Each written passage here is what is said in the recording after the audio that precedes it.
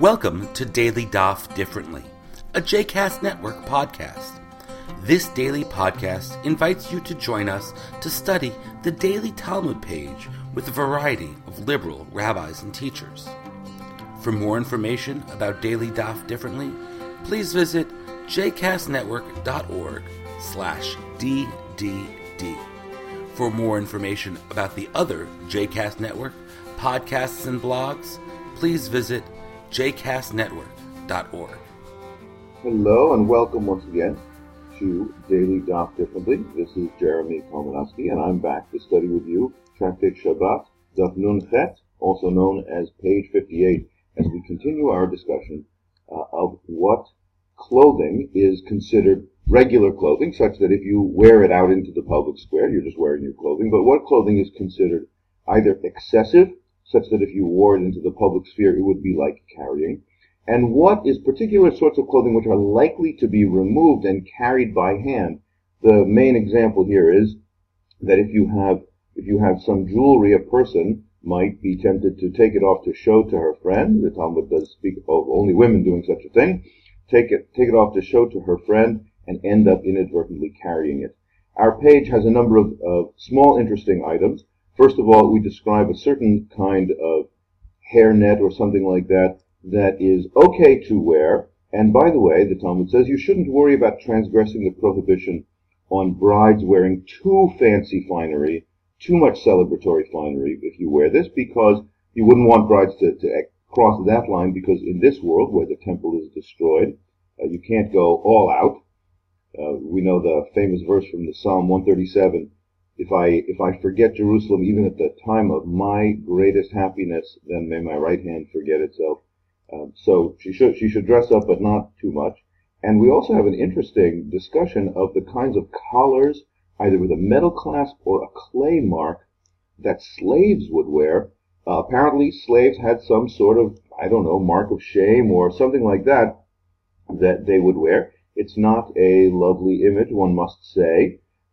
But the basic principle is that if you were likely to have to take it off, either because you wanted to show off your jewelry, or that if something broke, you would be duty bound to carry it back by hand, then you shouldn't go out with it in the first place.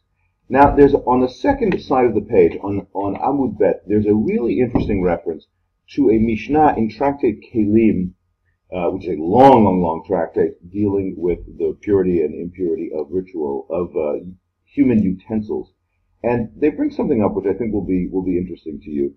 As a basic rule, our purity rules apply to any number of things. They can apply to people, they can apply to food, and they can apply to items for human use. Forks and knives, or chairs and clothing, or whatever. But they, as a general rule, don't apply to those things used for animals. An animal's clothing or an animal's bridle or something like that wouldn't be susceptible to ritual impurity. It is for human vessels. Now, we talk about what happens if you have a cowbell and you want to make it into a doorbell instead, or vice versa. You have a doorbell and you want to disattach it from your door and attach it around the neck of your cow. The Talmud says that simply disattaching from human use, mentally speaking, if you decide that you no longer want to use something for human, you want to now apply it to animal use, that does not remove from that item the susceptibility to ritual impurity.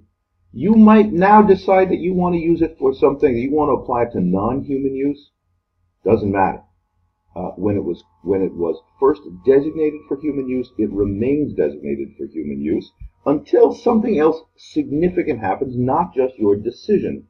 We quote, the Gemara quotes the Mishnah from Kelim that says, Shekol Kelim yodim lidei tumatan b'machshava ve'ein olin midei tumatan ela b'shinui ma'aseh. That's the first half of the Mishnah.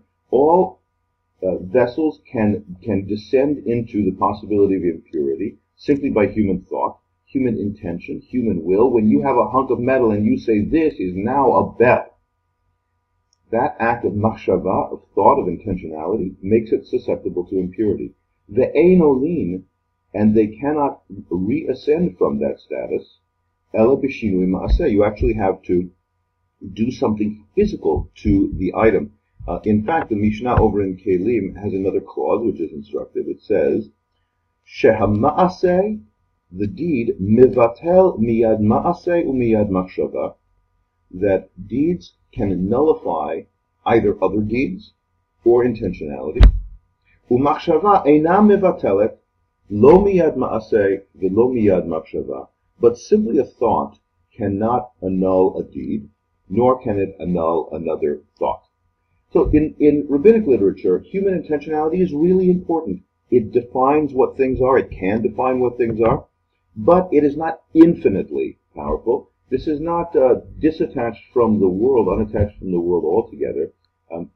Simply by saying, this is no longer a doorbell, that doesn't do anything until you, in fact, destroy the item and remake it or physically reshape the item. I always encourage people in studying Talmud to not only ask what the rule is, but try to understand the rule behind the rule or the thought behind the thought. Get a picture of the rabbi's sense of what human beings were and what their mental, what the strength of their mental decision making is. In rabbinic halakha, in rabbinic literature, human intentionality is very, very significant. It can take a plain old piece of metal and make it a bell. And making that bell will, with that thought, decision to make a bell, now it is susceptible to impurity. But once it has cleared that bar, you can't just think it out of being a bell. You have to remake it physically. Thanks for studying this page with me, and I look forward to studying another one with you tomorrow. I hope you've enjoyed today's episode of Daily Daf Differently, and that you'll join us again tomorrow for a new page. The music at the open and close of this episode is Ufros from the Epicurus album One Bead, available on Bandcamp, iTunes, and Spotify.